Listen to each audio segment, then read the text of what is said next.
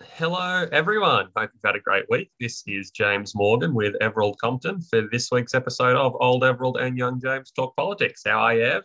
Well, James, and I'm all fired up and ready to go. I think we said last week we talk about universal basic income, so we've been on to that. I want to get on to a few things, other things, but you tell me your views on universal basic income. I'm an enormous advocate of it, a supporter of it. What's your view? Well, I've always been a bit not skeptical of the idea, but not fully informed about the idea. I'd never taken the time to fully research the benefits, the detriments, etc. But this week, in preparation for being able to talk about it, I've had a bit of a look into it. And the outcomes from wherever it's been tried everywhere in the world have been sublime. I was reading about Finland, who did a trial of it. And as most people who are listening might know, the Scandinavian countries are always sort of miles ahead when it comes to social justice and social reform in terms of welfare and benefits and things like that. And in Finland, the results came in not only that it helped things like happiness levels and people's trust in institutions, from courts to the police to government to public service, it also reduced unemployment. And of course, the big sort of bogeyman people throw at proposals like universal basic income is, if we give people money just for the sake of it, they won't work, they'll be inclined to stay out of a job, etc.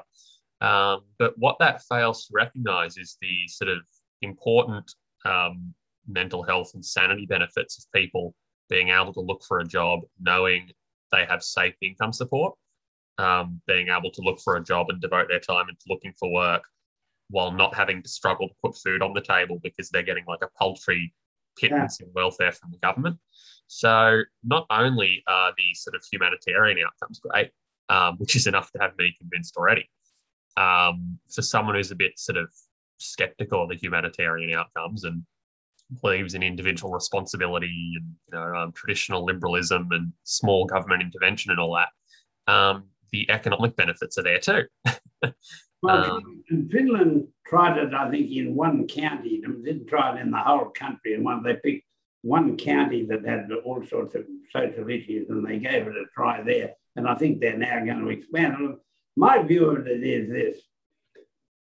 Just watching the COVID epidemic at the moment, and Morrison's government has been throwing money at things, and so have the state governments, where they've had to throw money at something. I've got no fault with that, but a lot of people got missed in it all, as happens with most government, and a lot of very deserving people missed.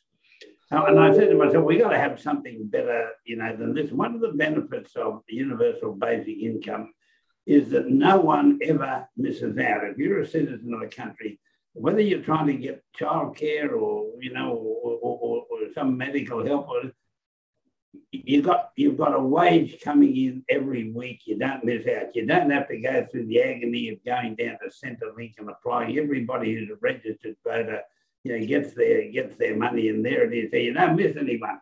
Number two, that means that you can divert thousands upon thousands of public servants into more productive things from Australia than arguing with you and me about whether we're eligible for some benefit or other. And there could be a great, put them into the services industries in various ways if you've got an innovative government. But then people will say, well, look, the wealthy guys will get the thing too. Well, good on the world. If the wealthy guys don't want it, the way to handle it is the government sets up a special fund like the Future Fund to be used for social benefits for Australian people in all sorts of ways. And so you have an elective. If you don't want to get the universal basic income because you're doing all right, you ask the government to pay your bit into that trust so that it works for Australia. And any wealthy person who really can do that. Now, a lot of people say, well, look, the initial outlay of this thing, will be enormous. Well, now, it's not enormous, it's significant, but it removes every other form of welfare. That's the point. And so you save a lot of other welfare, you save a lot of money on public servants being in useless jobs instead of being in productive ones.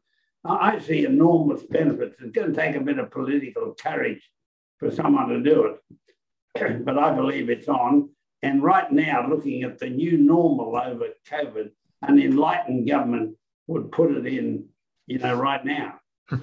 And if, like in New South Wales now, if COVID, this was in, we wouldn't have to be giving emergency help to small businesses. That small businessman would be getting his money every week. I mean, all of that nonsense would stop. So I think you and I better start advocating this pretty strongly, James.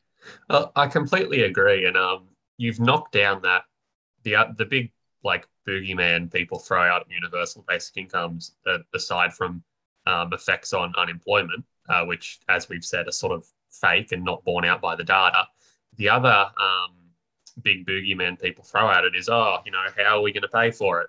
But like you say, not only would it cut the cost of so much, it would subsume the cost of existing welfare payments, the age pension, the disability pension, youth allowance, job seeker, etc. There'd be significantly less bureaucracy costs. I don't know the exact number, but the government must spend so much money every year chasing down people for quote unquote welfare debts when they think they've been paid like $5 too much, and they send debt collectors to the edges of the earth to pursue you. Conversely, with $12 million in JobKeeper for Gerry Harvey, they don't send a single debt collector to pursue him. That's beside the point. Things like almost everything we can pay for with a fairer tax system and stopping waste. You look at that $660 million car park rorts fund that the Liberals have set up recently. That has been exposed recently, rather, where the Liberals funneled $660 million into marginal seats rather than seats of need with their infrastructure programs to win votes. I mean, $660 million is so much money, and all the things you could do with that. So I'm probably asking too much here. If we had a government with integrity. No, I mean, corruption is always going to be with it. And I've got to say that every government of my lifetime, my elections in some way, this current government has turned it into an art form, which is no good. But I mean, so let's keep pushing a universal basic income. Can I move on for a minute? We've got a couple of other things. I got stuck into Albo this week about suggesting that he'd give $300 for people to get a vaccine. And that was the most stupid policy I've seen in all my years of going to, and I felt quite ill after listening to that. Australia has descended to a point where we want to give $300 to somebody to tell them to save their life. I mean, that's that's just ridiculous. Now, I know that Albo said it'll stimulate the economy. Well, I can think of a hell of a lot better things to stimulate the economy, than that. That argument was not. But what the bad thing is about it, Morrison will delay the election until a significant number of people are vaccinated. And then in the election, he will get up and say, I got them all vaccinated without wasting $6 billion that Albo was going to waste in doing this. And he'll say that day after day after day and wrap it round his ears the way he did with Bill Shorten and franking credits. And politically, it was absolutely, dumb. Now, my belief is that we say to everybody, after you've had a chance of getting the vaccine, and mind you just can't roll up and get it, as you know, after you've had vaccine, after you had a chance, if you don't sign up, you're going to get $300 super tax put on your tax return. You're going to pay it, because you won't pay a fine if we do it. We're going to whack it on your income tax and you're done. And the best way to get it off your income tax is to tell us you've had your needle, and to say to people, you're going to get $300 off your welfare if you don't get it. And the best way to say that's get the needle and we'll give it back to you, straight away. And I just think it's ridiculous that people, I mean, I got my 2 jabs, not because I need them. I reckon I can fight COVID-19 anyway. I reckon it's highly overrated. But I got it because it was the right thing to do as a citizen. I got my 2 jabs early. And so I'm not an anti-jabber at all. And I might say I didn't have the slightest headache, bit of pain, anything. All the stuff about AstraZeneca being no good is rubbish. Now, James, I think you disagree with me now. I'm ready to take you on, mate. Now, what do you got? What do you got in your armory? Well, let's go. First thing I'd say is I can't get behind chucking the $300 no-vax levy on welfare recipients at all, just because they're doing it tough enough as is. And say you've got someone on welfare who can't or doesn't want to get the vax for whatever reason, and you chuck the $300 tax levy on them, it's probably going to hurt their kids more than it will hurt them. Well, they can they go and get the vaccine, mate. It's not a matter of whether we like it. It's what is right for Australia. So they're not disadvantaged. All they've got to do to get their $300 back is go down the road and get a jab. So they're not going to get hurt. Their kids aren't going to starve. They fix that by getting a jab. I got no compassion for them at all. As you know, I'm out there in the community helping people, but I'm not going to go giving money to hopeless people who won't get a vaccine. Money.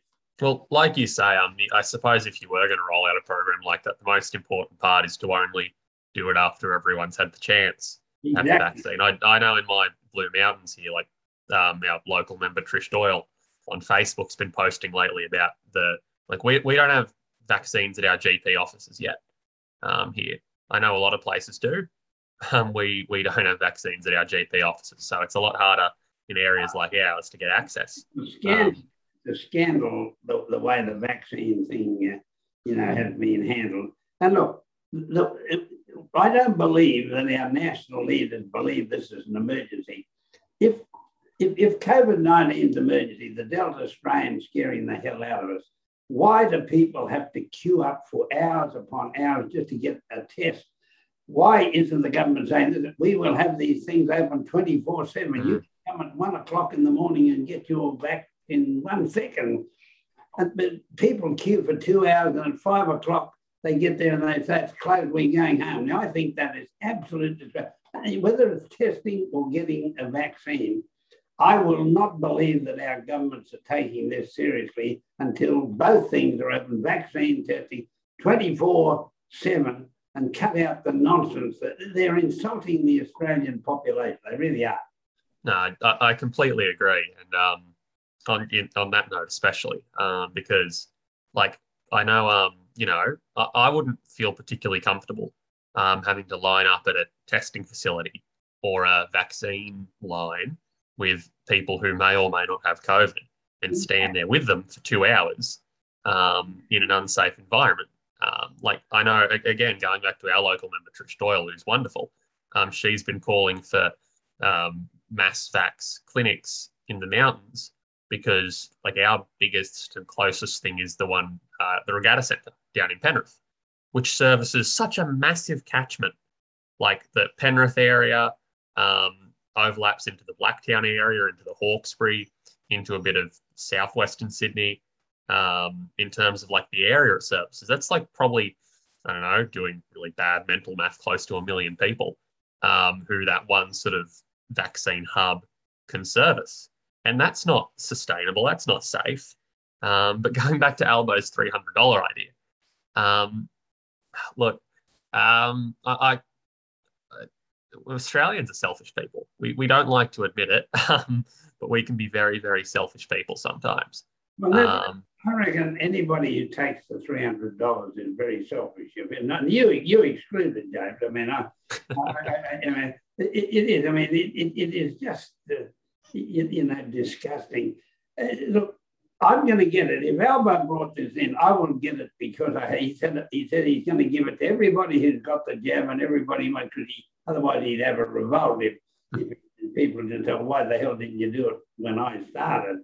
And so, it is, just ridiculous that 70% of the people, in my view, will eventually turn up.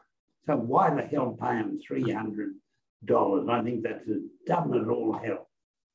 I suppose one thing it could do is speed up people to get it who are sort of 50-50 on it, or people who think, oh, it can wait, it's not a big deal, I'm not planning on international traveling this year, or I don't work in the city, so I don't have to do it. People with that sort of attitude who are sort of on the fence of it. I know I have some friends in America, some of them live in the city, in places that were really hard hit by COVID, and they got their vaccine ASAP.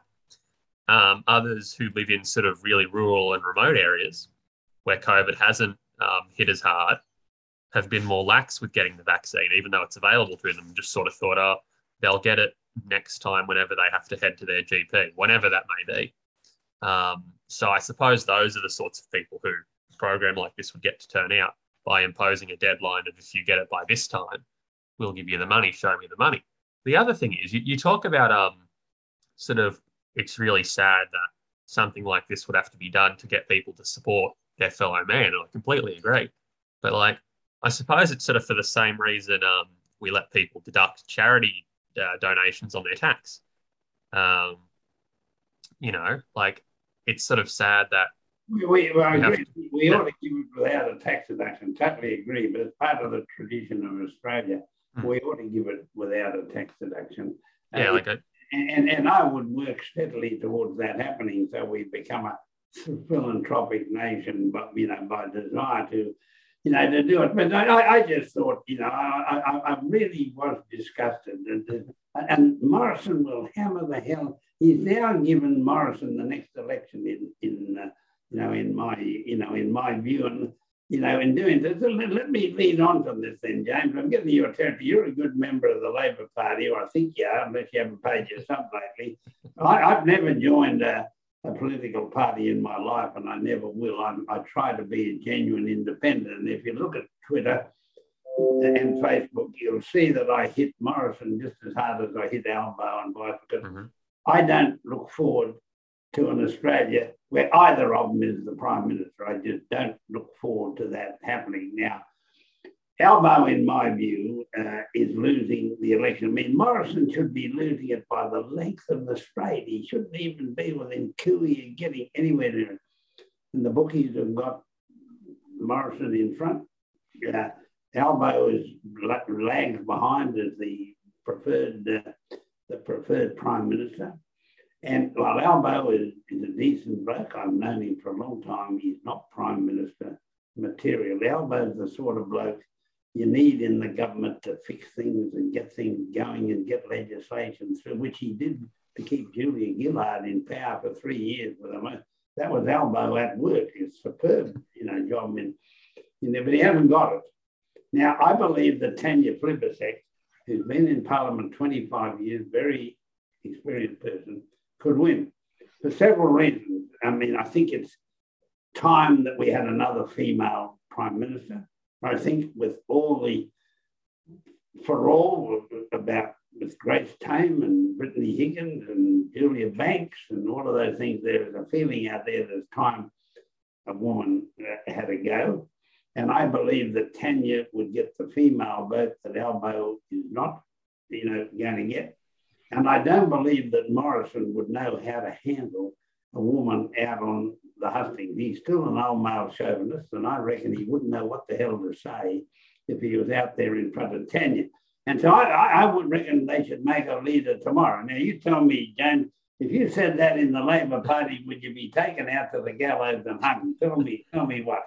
Oh, look, everyone loves Tanya.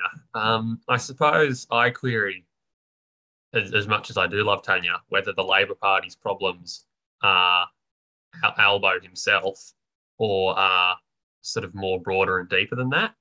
Because, Labor is taking some very good policies to the next election. For example, in a sort of push that was started by people in groups like the Unemployed Workers Union and has been since taken up by Linda Burney. Labor opposes the rollout of the cashless welfare card across all of Australia, which is something the Liberals are really, really pushing for. And that's such a dehumanising program. It's such an unfair program on welfare recipients. Labor's policies on childcare, on health, etc., are significantly better than the coalition's. They're not going to win an election. No. People vote on their money. Completely agree. But where I was going with this is conversely, Labor's abandoned some of their really good policies as well. And I think that's going to really hurt them. They've abandoned rolling out dental as part of Medicare for seniors. They've abandoned. Change. Absolutely appalling change. And they backed down on franking credits. Mm-hmm. Now, they were absolutely dead right that franking credits should not be given to people who don't pay tax. I mean, the whole idea was you're not to pay tax twice, and they're giving it to people who don't pay tax at all. They sold it badly. And I said to Bill Shorten a week before the election, mate, grandfather, and all those people out there who base their retirement on this and are now, I said, look, just grandfather and say, this is happening from this date. If you've got it up to now, you're going to keep it. You're going to keep it. But from now on, everybody get used to the fact it's not going to be. All they have to do is do something. Albo the other day ratted on, he's going to let the tax cut for wealthy people go. Sickening. Almost vomit more than the $300 thing. Awful. He's going to give that tax for people who don't need it because he's trying to pretend that he's like Morrison. Who the hell wants to be like Morrison? Exactly. It's awful. And like as a Labor member, it makes me very, very mad. Between the pledging to keep the tax cuts for people on 200 grand and the backing down from the franking credits thing and the reversal of the promise to expand dental to seniors, it's been a very hard week for someone who holds a Labor Party membership card and seriously believes in equality for everyone, not just for the middle class and up. As someone who really does support a strong welfare state and strong universal healthcare, seeing Labor back down on these proposals, as someone who supports a fairer tax system as well, seeing Labor back down on all this stuff's been really hard. That obviously their list of policies still blows the coalition's list of policies out of the water, but that does not in and of itself win elections. And I think one type of politics I don't believe in is Labor not doing something because they're scared of how the coalition's going to attack them for doing it. Because if you go in with that mentality, you've already lost because you've already abandoned your morals and your promises. Now, what you have to do is, and this is what they couldn't do last election with franking credits, if a policy is good and right for Australia, like increasing the welfare rate to the poverty line or indeed going for universal basic income, like getting rid of those stage 3 tax cuts and like the franking credits policies, you have to find a way to sell it. You can't just phone it in and say, oh, this is too hard, we'll put this in the too hard basket, Morrison will throw us under the bus for this. If you've got a policy that will help contribute to ending intergenerational inequality, if you've got a policy that will combat climate change, if you've got a policy that will promote healthy aging, all these real key issues of our time, you can't just throw it in the too hard basket because you're scared what the Liberals are going to say. Absolutely true, James. Now, I was born in 1931. That's 30 years after Federation. But if you go back 30 years, you look at all the elections since Federation, the ALP was the only party that's existed non-stop since 1901. Or Conservative parties have changed their names about 5 times, but the ALP, been there. And the sad thing is that the Labor Party has lost 2 out of every 3 elections since 1901, 120 years. 2 out of every 3 elections. And when you look at it, the Conservative Party, whatever name there was at the time, got around and said, if you give money to the Labor Party, they'll hand it out on welfare, they'll bankrupt the country. A vote for the Labor Party is a vote to lose your money. And they've said that, and I've heard it since my time in 90s, over and over again, the Labor Party is going to lose your money. And that's what Morrison did in the last election. He had one speech and one speech only, and I could have said it for him at the end of the whole thing. He'd get round and basically say, well, Bill Shorten's a total bastard and he's going to lose your money. And he said that over and Bill Shorten didn't refute that. He just thought the public would think that was a joke. Well, they didn't. And that's what he said. That's what he was saying in Albo with this $300. He was going to spend $6 billion bribing people, and I've got them all vaccinated for nothing. And so the Labor Party has gone into this trap again that they're going to wreck your money. Now, the facts of the matter are that Hawke and Keating did not lose their money, and the Labor Party doesn't ever get round and promote that at all. Now, I better calm down a minute, James. What do you want to say? Well, I mean, think of how many amazing programs in this country that we have. The very few that the Liberals haven't crashed and burned yet. They put every waking hour into trying to crash and burn. Like that were the results of people like Whitlam doing something visionary, doing something that the Liberals would throw their arms up and down about and say, no, no, you can't do this. It's spending too much money. Obviously, now HECS is a watered down version of Whitlam's free tuition scheme. But nevertheless, without Whitlam doing that, who knows? We might have like an American style college system today where you can only afford to go to college if you're supremely rich. Otherwise, you get crushed with enormous, six-figure student debts just for wanting to better your own life. Look at Medicare. If we didn't have Medicare right now and someone proposed implementing it, you'd bet your bottom dollar Scott Morrison would jump up and down and say, "Oh no, we can't do this. It'll be taking your money. It'll be this, that, and the other." So all the major visionary changes we've had in Australia that have been costly, the cost is no barrier. Like, yeah, imagine like the American healthcare system, the quote unquote private healthcare system, which is supposed to be, according to them, so much more efficient. The costs to the economy of that are spiraling. Like they have like 1 million people who are medically bankrupt in that country, which is insane. So, and again, their private student debts lead to so many people not being able to buy a house, not being able to break out of the student debt trap. People in their like late 30s who are still repaying their student debts. And, the Liberals who are slowly pushing us towards very privatized student debt under the guise of saving money, will tell us that that's actually more efficient, when in reality, the human cost and the economic cost are both so severe. And it's programs like that Labor needs to stand up and defend. Australians' right to free education, Australians' right to free healthcare, Australians' right to, even if they don't have a job, the safety net. And those are the things that they need to figure out a strategy. Like I've said before, while it is true that people may say, increased welfare spending will lead Scott Morrison to throw his arms up and down and say, Labor's going to take your money.